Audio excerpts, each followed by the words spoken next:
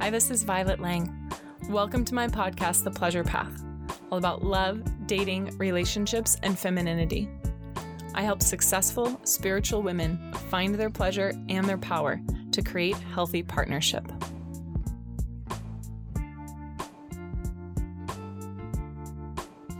Maternal mental health is crucial for raising healthy kids and for taking good care of yourself. If you're a mama or know an expectant mama, this episode is for you.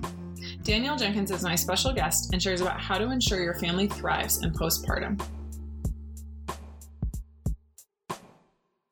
Welcome, everyone, to a fantastic episode of The Pleasure Path. I am really thrilled and delighted as a new mama to welcome Dr. Danielle Jenkins to our show. She is a psychologist and maternal mental health expert, and she's been working with families for over 20 years.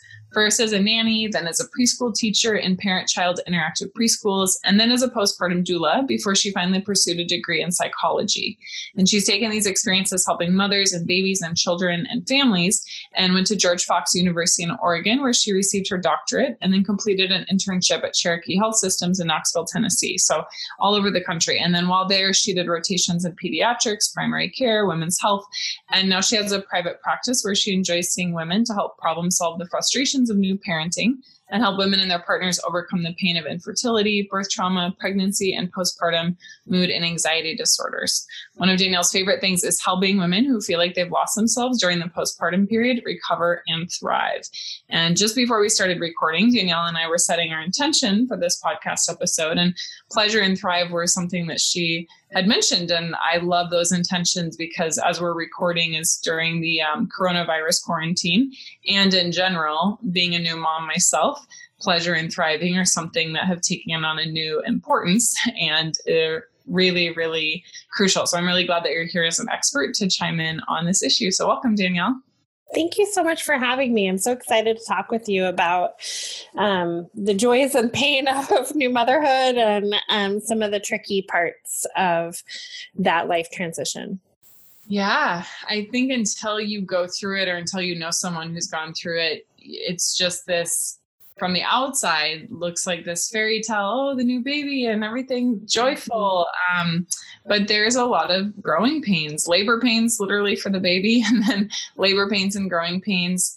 And I myself was not prepared for the psychological journey of the birth and then of becoming a new mom. So it's really fascinating to me that we aren't more prepared as a society. We're not preparing new mothers as a society as well as we could. So that's why you do what you do. So yeah, sorry, go ahead. Yeah, those are really, that's something that I hear commonly, that I wasn't prepared for this. I thought I knew what it would be like. Maybe people have a lot of childcare experience or are really close to nieces and nephews or things like that. And then they are just shocked by exactly what you said, the psychological aspects of becoming a mom. Mm-hmm. Wow. So I know you started with nannying and all sorts of child and parent interactions, but what captured your heart about this topic or about this niche that you now are serving so beautifully? So I have been taking care of moms and babies since I was a little tiny girl. My siblings are a lot younger than I am. And so I watched my mom go through her pregnancies and postpartum depression with like old enough eyes to understand what was happening. And my mom was the first woman I knew who had postpartum depression. And it was very impactful on her family life. And also, my mother is a person who is really good at taking care of other women. So she was constantly talking about how, it's really nice to bring the mom a gift because the baby's always getting these gifts and mamas don't get very many gifts and things like that she would talk to me about as a young girl.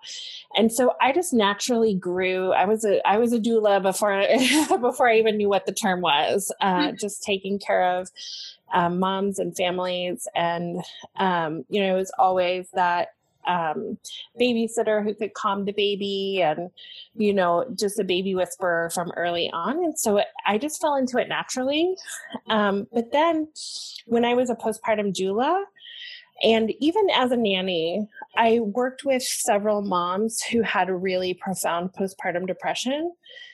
And I felt like I wanted to do more. I wanted to really understand and impact the mental health challenges that are unique to motherhood.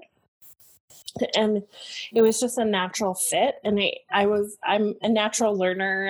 I enjoy learning and growing and changing. And so going very far in academics is not surprising. Although after all the study I've done at this point, I'm fine with taking a break from that for a while. But it was just a natural progression for me. I was able to help a little bit in those early roles, but then I found that I was longing for more and having more impact. And so that's why I went into psychology. I was always drawn to families who needed a little extra help, a little extra support. And so I wanted to figure that out. And so I became a psychologist. And then I was like, nobody's doing this work. So it was before some of the maternal mental health movements that have come about recently. Wow. Thank you for sharing your journey. I love how personal it is, but also how deep you've gone in your studies and in your level of support. So tell us a little bit about the difference between maternal or postpartum depression and anxiety and more general depression and anxiety. Like what makes it different? So a lot of what makes it different is that piece that you talked about, the psychological shifts. So partially it's because these are critical times. So psychologists call them critical periods, and it's things like getting your first menses and pregnancy, nursing, stopping nursing, menopause. Any big hormonal shifts make our brain more susceptible to incidences. So you're just more sensitive to things that you wouldn't normally be sensitive to. And so if there's going to be a time in your life where something cracks, that's going to be a time. And so it could look like depression or anxiety or other manifestations, but it's going to be more likely to be profound and be an actual diagnosis during that period of time. That makes total sense. I mean, hormonal shifts of getting pregnant and having a baby and nursing and taking care of the baby, I can only imagine. It's a wild ride. And we actually, our daughter had a health thing happen about 1 month in that felt like compounded it, and I think every parent is vulnerable in some ways. Having a child is a vulnerable thing. You don't know what's going to happen with you or your children, and not to be negative, but, whether it's the breastfeeding or something with the baby's health or something within the family relationship, it feels like most moms that I talk to, because I'm in like a mommy and me group, have all struggled with something that pretty intense in addition to, the hormones and everything going on. So I can only imagine that it's such a sensitive time. It is very sensitive. And like you said, there's a lot of pieces that you're not expecting, because most women have that experience of that fairy tale feeling, that like ideal picture of family life and what the ideal mother looks like in their head. And then the reality of having so many different emotions all mixed together is something that until you experience it, you can't really understand it. And no matter how many people will stop you on the street, I don't think people do this, but I think there's a lot of moms who want to say, you're in for a big thing and I want to prepare you for it. It's really hard to prepare. And also because our culture has shifted in the way we have our family lives. We're very much more isolated than in previous times in history. And so that's a big part of why this is a challenge, because we're not, working together on household chores in the way that like a village life would have lended itself to, where you would have talked about your cousin who had a really difficult delivery and your grandmother who had a stillbirth, and, you know, these different things that happen in the course of becoming a mother. We just don't have a place for that in our culture currently. And so that's a big part of it, is that women aren't prepared because they hear these little blips of like, oh, there's this thing about postpartum depression, or oh, the this or the that, but it's sort of in passing, and it's in a way that it's very easy to say that won't happen to me. Mm-hmm. And in the way that my midwife or other healthcare professionals talked with me about it, it was always like, oh, it may happen, you know, it does happen for 20% of women, but it's only for a few weeks. It was kind of like minimized that if it does happen, you know, it's a short amount of time and like it just passes. But I don't think that that's really true. Maybe it is true. I'll ask you, I guess, like, what's the duration? How does someone know if they should reach out to someone? And intuitively, it feels like to me, even if it does experience more extreme, if there are more extreme symptoms for a few weeks, it feels like the lasting effects could be pretty big.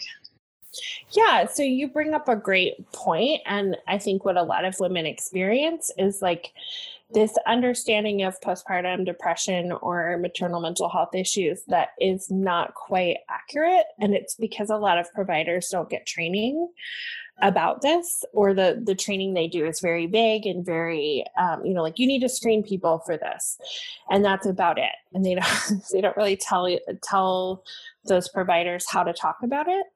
And so what you're describing, that like couple of weeks, is actually baby blues, and it can happen to up to 80% of women, depending on where you live and what your situation is.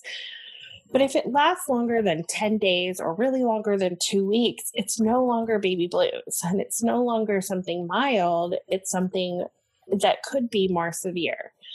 And so that's where we're getting into that 15 to 20% of women. And so if it lasts longer than 2 weeks, it's not baby blues. If it goes longer than that, it might take the shape of a couple of different things. And a lot of them are sort of piled under the umbrella of postpartum depression, but they're really different things. So there's postpartum depression, which is very similar to traditional depression, except that there does have these hormonal components. There's some other aspects, like you're going to be fatigued when you're a new parent. And so that question doesn't really apply when we're talking about, you know, maternal depression. So whether it's in pregnancy or postpartum. And then a lot of times women are actually experiencing postpartum or even prenatal anxiety, but it gets lumped under depression. And so they're saying, well, you know, I have a couple of things that are like depression, you know, like I'm constantly worried that I'm going to do something to the baby or that something bad is going to happen to her.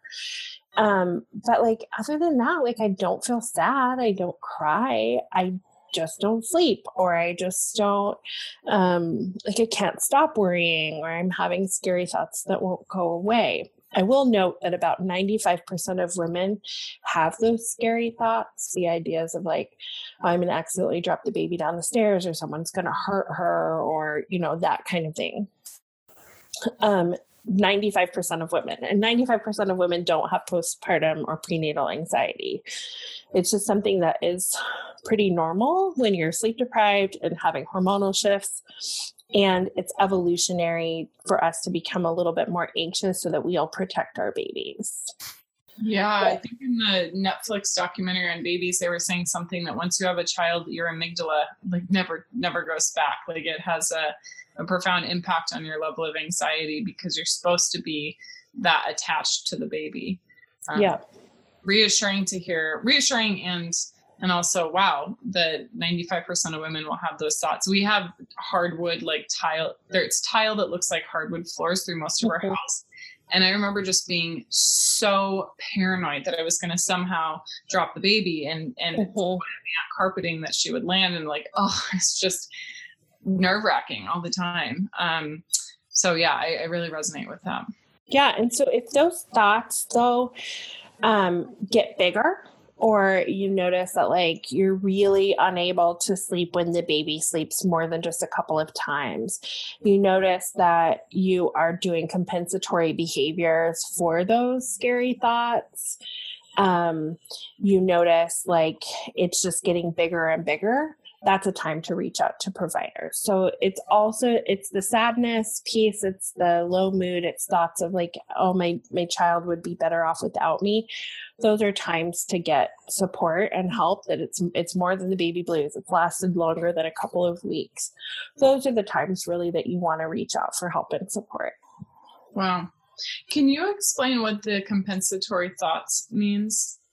Yeah. So if you are doing something like you're really worried, this is something that's going to be happening a lot right now, but you're worried about like some harm coming to the baby. Like you're worried like they're going to get coronavirus, or, the packages are covered in germs, and you're doing something more than just like a mild, like we're going to leave the package here for a week or a day or something, like we're going to just wipe it off and then wash our hands. But you're like finding that you're obsessively washing your hands or obsessively cleaning your house. You're like repeatedly doing certain actions. You find yourself checking the door multiple times a day to make sure it's locked. You're checking the oven, those kinds of things. You're putting down 5 rugs on the tile that you're worried about. You won't drive somewhere. You won't walk down the stairs without the baby in a car seat. And this is more than like a few times. Then that's then we're looking at something more like a postpartum OCD kind of thing. Yeah. And how does that impact, if it isn't treated, like how does that impact the child, and then how does that impact the mother? Does she ever come out of that, or does she come out and then relapse, or whatever you want to call it, after another pregnancy, or how does that shape a woman's like future experiences? Yeah, so this is a tricky thing to talk about, because sometimes, many times, depression, anxiety, they can resolve on their own, particularly as you get more sleep and you get more support and you like sort of figure out your mom groove. A lot of it will resolve. But sometimes it doesn't. And without, intervention, whether it's supplements or medication or therapy or a combination, some people do need that for their brain to reset. And what happens if you don't get treatment when you need it is it does actually affect the development of the baby. It can, and this is such a challenging thing for me to talk about, because one of the hallmarks of maternal mental health issues is guilt and shame. Mm-hmm. Here's a woman who's already feeling like she's not a good enough mother, or like her kids would be better off without her, or things like that. And then there's this research that shows, when we don't get treatment, development is affected. That baby can grow up then to struggle with mood and anxiety issues themselves. They might not thrive physically as well as they could.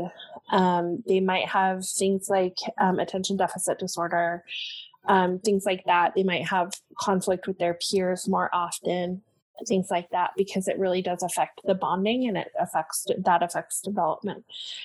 There's good news, though, that for those mamas who do get treatment, there's very little effect on their children. And even the ones who are in the throes of depression and anxiety, if they do the behaviors that a mother who doesn't have depression does, their baby will not have the same effects. So those are things like making eye contact, talking to your baby, snuggling, doing those things that might feel a little bit hard when you're feeling disconnected from your baby. But if you keep doing those behaviors, you do the the ones that you want to do, then not only will that help the baby develop appropriately, it will help the mother resolve the mental health issues faster. That's so key to keep that healthy attachment going. I'm huge on attachment because that's part of relationship, and it does happen so early in our development. And I just have so much compassion for moms and everything that they have to go through. Just digesting the delivery and the labor alone is like a, very intense, at least for me, it was an intense process, let alone, taking care of the baby. And I have a very supportive partner, but like you were saying earlier, we used to live in a society where there was more of a tribal mentality and stories shared and chores shared. And, Jason's mom, Ruby's grandma, came out for a few weeks, and I didn't realize until she had left, like, oh my God, that was so nice, because I think I just absorbed all of her help, and it wasn't until after she left I was like, oh yeah, when she was here, I could shower every day, and there were a few days that I actually did some stretching and some yoga and Pilates in the living room, and there was just an extra like person I could relax around, because I knew that she was sharing part of the responsibility along with me and with Jason. But he was traveling a lot of the time when she was here. So anyway, I'll just to say that, having additional support is so, so important. I hope every woman who is pregnant or thinking of getting pregnant knows that there are resources like you and the community that you're leading to help women really thrive and to find pleasure in the process of becoming a new mom. Yeah, because I think a lot of it really is wonderful. And I think that sometimes it feels like we have to choose, like, that if we want it to feel wonderful, we can't acknowledge the hard parts. I'm so glad you mentioned support, because that is one of the biggest factors in whether a woman will develop maternal mental health issues, is whether or not she has support. And it's also one of the best things that contribute to treatment. So having enough support is really key, and it's also something that many people are lacking.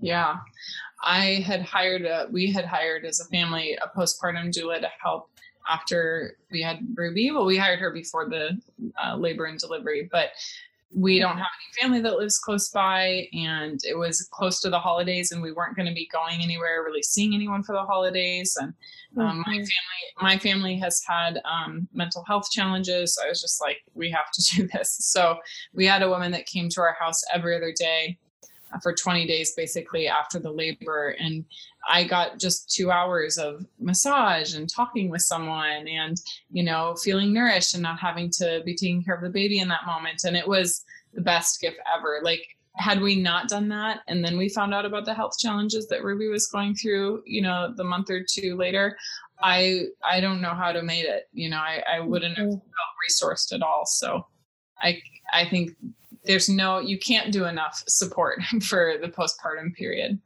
Yes. And that's something that definitely I hope that any women who are pregnant or planning to become pregnant at some point, I hope they hear, is that we need a lot more support than we think we're going to need.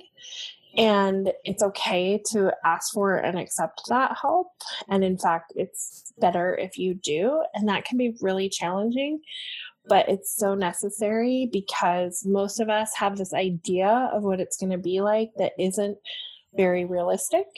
And so they don't realize until they're very far into needing support that they really should have had support. And it's way better to have too much that you then have to scale back, which I've literally never heard of. I mean, doesn't Beyonce have like 13 nannies or something like that? I mean, it's like some amazing amount. And like so many times we need more support than we have. And so it's way better to then be like, actually, we're good, we don't need you anymore, than to be desperate for it and not have it lined up. And then when you're already feeling low and vulnerable, to then have to scramble it together.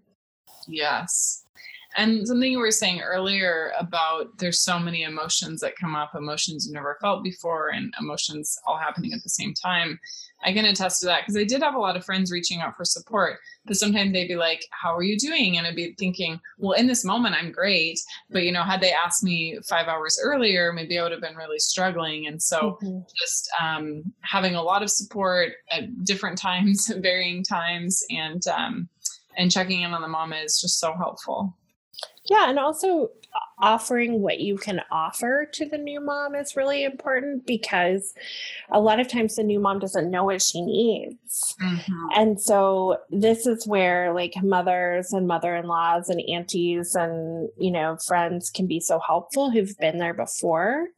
If they can offer it in a way of like, this was what was helpful for me, I would be happy to do that for you, rather than waiting for that person to ask them or to say, oh yeah, this is what I need. When somebody asks, says, oh, please let me know what I can do.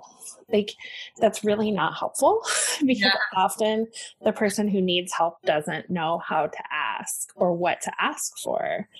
And so, they might be thinking to themselves, I need you to clean my bathroom.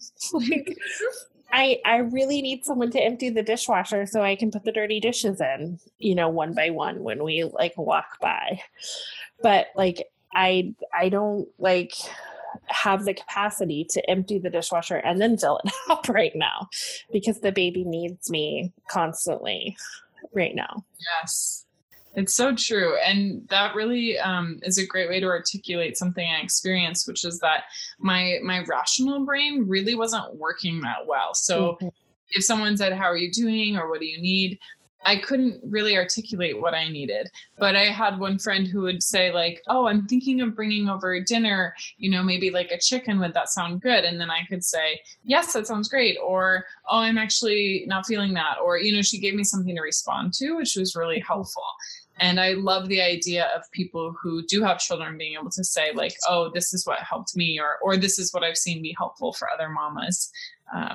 You just cannot anticipate until you've worked with women who've gone through it, or until you've gone through it yourself, how little your capacity for other things are, like mental thought or clear thought. Or, I realized when I had given birth to Ruby, after a few days, that each day I could pick one thing that I could do. And by one thing, I mean like making my herbal teas, the loose leaf tea, and like boiling some water. That would be one thing I could do that whole day. I couldn't shower also that day. I couldn't do other things that day. Like that was just it. Like maybe 15 minutes, you have per day. At least it felt like for me in the first few weeks.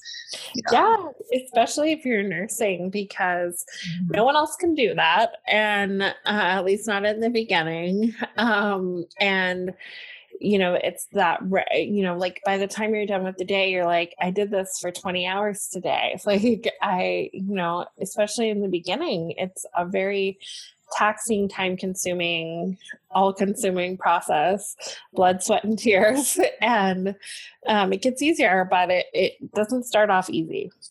No, I mean, I had a pretty easy breastfeeding experience comparatively, in that she latched really quickly and we didn't have a lot of latch or nursing issues, but she definitely was a cluster feeder. So there were times when I was nursing for 5 hours straight, just going from boob to boob to boob to boob. And it's crazy how much energy that takes. I was telling my partner, because once I got a little overwhelmed and I was like, oh my God, I need you to take the baby. I was like, imagine as a man, like releasing, for 5 hours straight. Like it's so much for your body to go through. So let's talk now about thriving in pleasure, which is part of our intention for this call and this podcast episode. How can mamas help themselves thrive and help themselves to experience pleasure amidst all the chaos that's happening as a new mom? So there's a lot of ways to do that, but the main ones are to allow people to support you and to manage anxiety.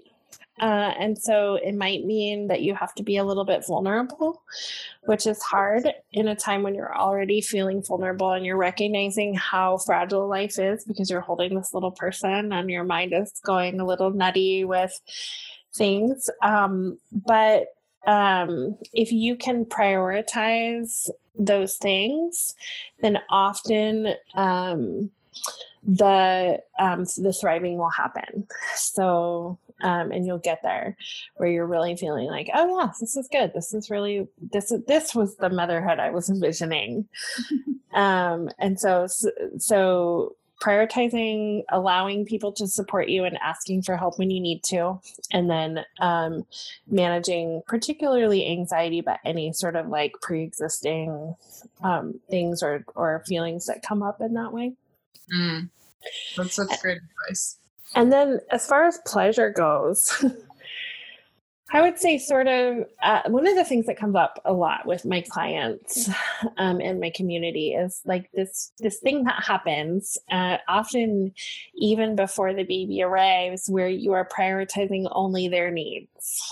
And especially at the beginning, what we already talked about is there's not a lot of time for other things. So at first it might be that you go to the bathroom when you need to, right? At first it might be, those little things, or you have your favorite kind of tea because, it just lights you up. And it's like a little simple self-care pleasure. But eventually, as there's a little bit more space and as you're able to create more space, hold space for that pleasure, and prioritize it, because it's really hard to give from an empty cup. In fact, it becomes impossible. I think you will run too much of a deficit for too long, and something will happen. And what often happens are things like autoimmune disorders or mental health issues. And so you got to prioritize yourself. And that might mean different things for different seasons. And it might mean that you have to have tough conversations with your partner that are, not ones that we enjoy doing, but are necessary. And it might mean that there are sacrifices for other things, right? Because sometimes there really aren't enough finances to go around. Sometimes there aren't really, there's not enough time that is for everybody, right? So that everybody gets, 100% of what they need and want. And so sometimes it means that everybody has to share. And what I often see happening are that moms say, well, I'll take the hit, right? I'm going to take it on because I don't want anybody else to suffer. And I think that's a really good impulse, but it also means that then they don't have enough to give. And so that's a big one. And then another one that comes up a lot in my practice is buy yourself new bras. Like, if you're no longer nursing, stop wearing the nursing bras. If you changed sizes, don't force yourself to wear a size that isn't comfortable for you anymore.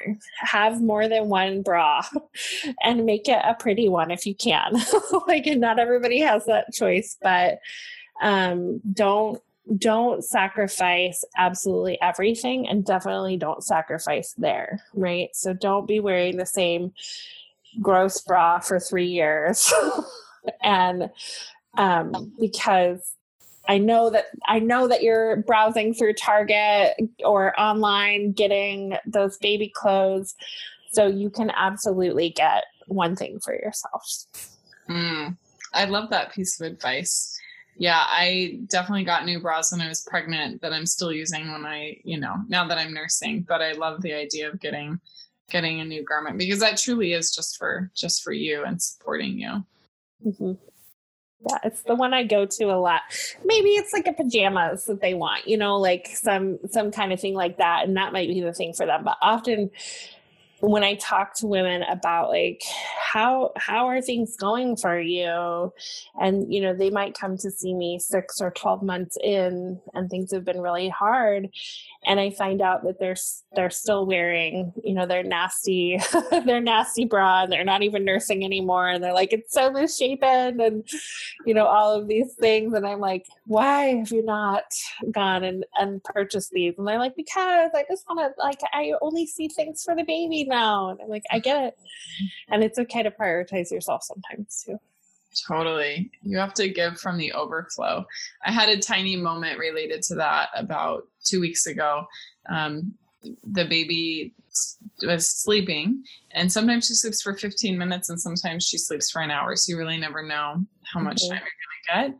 But I was thinking to myself, okay, I can either pump, because we do pump sometimes, to have bottles and stuff like that. I was thinking I can pump, I can respond to a client email, or I can do my makeup. And I was like, you know what, me first, I'm going to do my makeup. And even though I wasn't even going to see anyone that day or be on video, it was like a tiny moment for me to feel pretty, for me to like actually look at myself and notice myself and take care of myself versus everything going into the baby. And the funny thing is she ended up sleeping, later, and I was able to respond to the client email anyway. And, I didn't have to pump because I still had plenty of milk in the fridge, but it was a small way of me being like, yes, me first in this moment, because it's important. Yeah, I think that's so brilliant, because so often we put ourselves last, and that never does anybody good. Unless it's like an emergency, it doesn't do anybody any good. And you have so much more capacity to do the things like pump and, respond to clients with your full self if you have a little bit. So whether it's putting on makeup or, making sure that you get dressed or prioritize some kind of shower or spritz of some kind in those early days, I always recommend at least change into new pajamas. Like if you're going to stay in pajamas or yoga pants or leggings or whatever that day, just change into new ones. You will feel so much better if you're starting fresh. Totally. Oh my God. I'm laughing because I'm thinking of all the times that was my ritual, is like toweling off a little bit and then changing robes. For me, it was robes. I just love wearing robes, but I had 3 or 4 that I would just rotate between. And I think that's all I wore for like the first 6 weeks. Yeah, that's really great for nursing. It really helps. But I love that you changed, because so often, women are talking about, I'm covered in spit up and breast milk and, some food that I shoveled into my mouth at some point that spilled all over myself. And they're like, I've been wearing the same thing for 4 days. I'm like, you cannot possibly feel good like that. You cannot. So true. Yeah. And all the ways that we try to feed ourselves, like nursing while also trying to eat, and it's pretty comical and crazy at the same time. So tell me a little bit more about your work. Like what stages of motherhood do you support women with? Do you just do in-person clients? Like, how are you bringing your gifts to the world in these ways? Yeah, so in my private practice, I see all stages of motherhood. So I see women who really want to become mothers who have not been able to make that happen for whatever reason, whether they don't have a partner or they were born without a uterus or they have fertility issues. And then I see, of course, pregnant women and postpartum folks. And then as they progress through motherhood. And then I have a few clients here and there who are changing seasons of motherhood, like their kiddos are going off to college or have moved away, or maybe they are a parent and they lose a child. So I support folks in all of those transitions in my private practice. And then I also have an online community called Mama Thrive Village. And it's a blog, and I have a couple of courses that I'm planning to launch this year. And I'm hoping that one day it will become a membership, and trying to get all of those things sorted out. But it's a place online where folks can talk about their parenting struggles, particularly women talking about like the motherhood journey and how to deal with those transitions, and ask questions about what's normative for this period, and what would other parents do. And then with my background, I'm able to sort of moderate and just make sure it's a safe space. And a lot of folks find that it's really helpful. Yeah, I can imagine, because you were saying something earlier about being vulnerable, and I've found it's a lot easier for me to be vulnerable with other either mamas or professionals in the space than sometimes friends or people who, even though I'm close to in other parts of my life, I just, for whatever reason, either don't want to burden them, or I don't necessarily feel that they'll be able to hold space for me in the way that I need them to. It is somewhat easier for me, at least, to open up to people who are either going through something similar or have gone through something similar, or who have worked with people, like me. Mm-hmm. Yeah, I think it's important to have all different kinds of support. So sometimes we need people who are not in the same spot as us to support us in a certain way. And then I think it is really helpful to have people who are like, oh yeah, that's not a big deal. You'll get through it. It's going to be fine. Or to say, yes, actually, that does feel really horrible or really challenging. And I've been there too, and you're not alone. Yeah, thank you for expressing that about the different types of support and making sure we're tapping into all those layers of community. Mm-hmm. So how can people find you if they want to join your Mama Thrive Village, if they want to hear more about your courses when they come out? Yeah, so my website is mamathrivevillage.com. And then I'm on Instagram and Facebook, and it's at Mama Thrive Village, and it's MAMA is how I spell Mama. So perfect. And I'm going to put the links in the show notes about your Facebook group and your Instagram and your website. And then I think there's also something that you have for people who are listening to this. Yeah, I have an ebook called Depression Proof Your New Family, and it talks about how to create that supportive environment, and how to ask for help, and how to thrive in your postpartum time. And so it's great for folks who are about to have a baby, or who've just had a baby.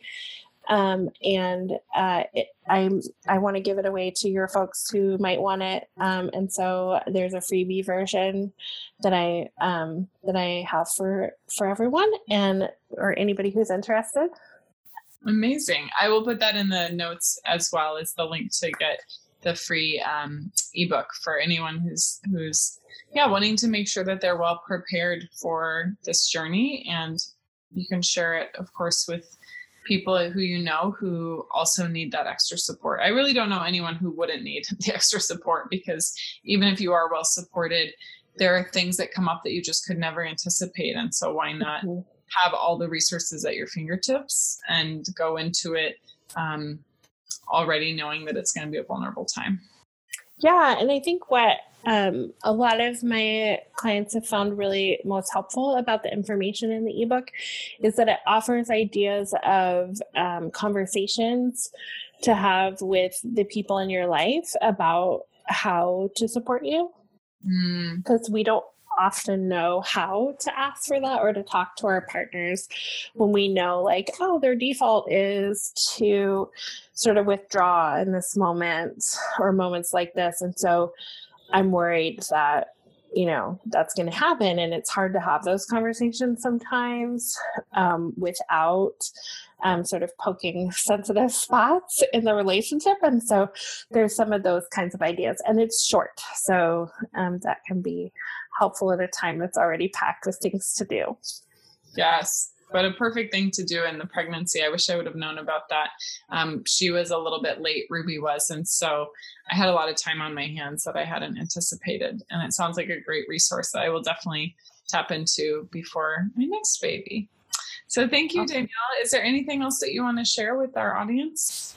No, I think we covered it all. And I'm always happy to answer questions in the Facebook group, or my contact information is all over the place when you look on social media and the website. And so I'm always happy to answer questions for folks or point them toward resources that might be appropriate for them.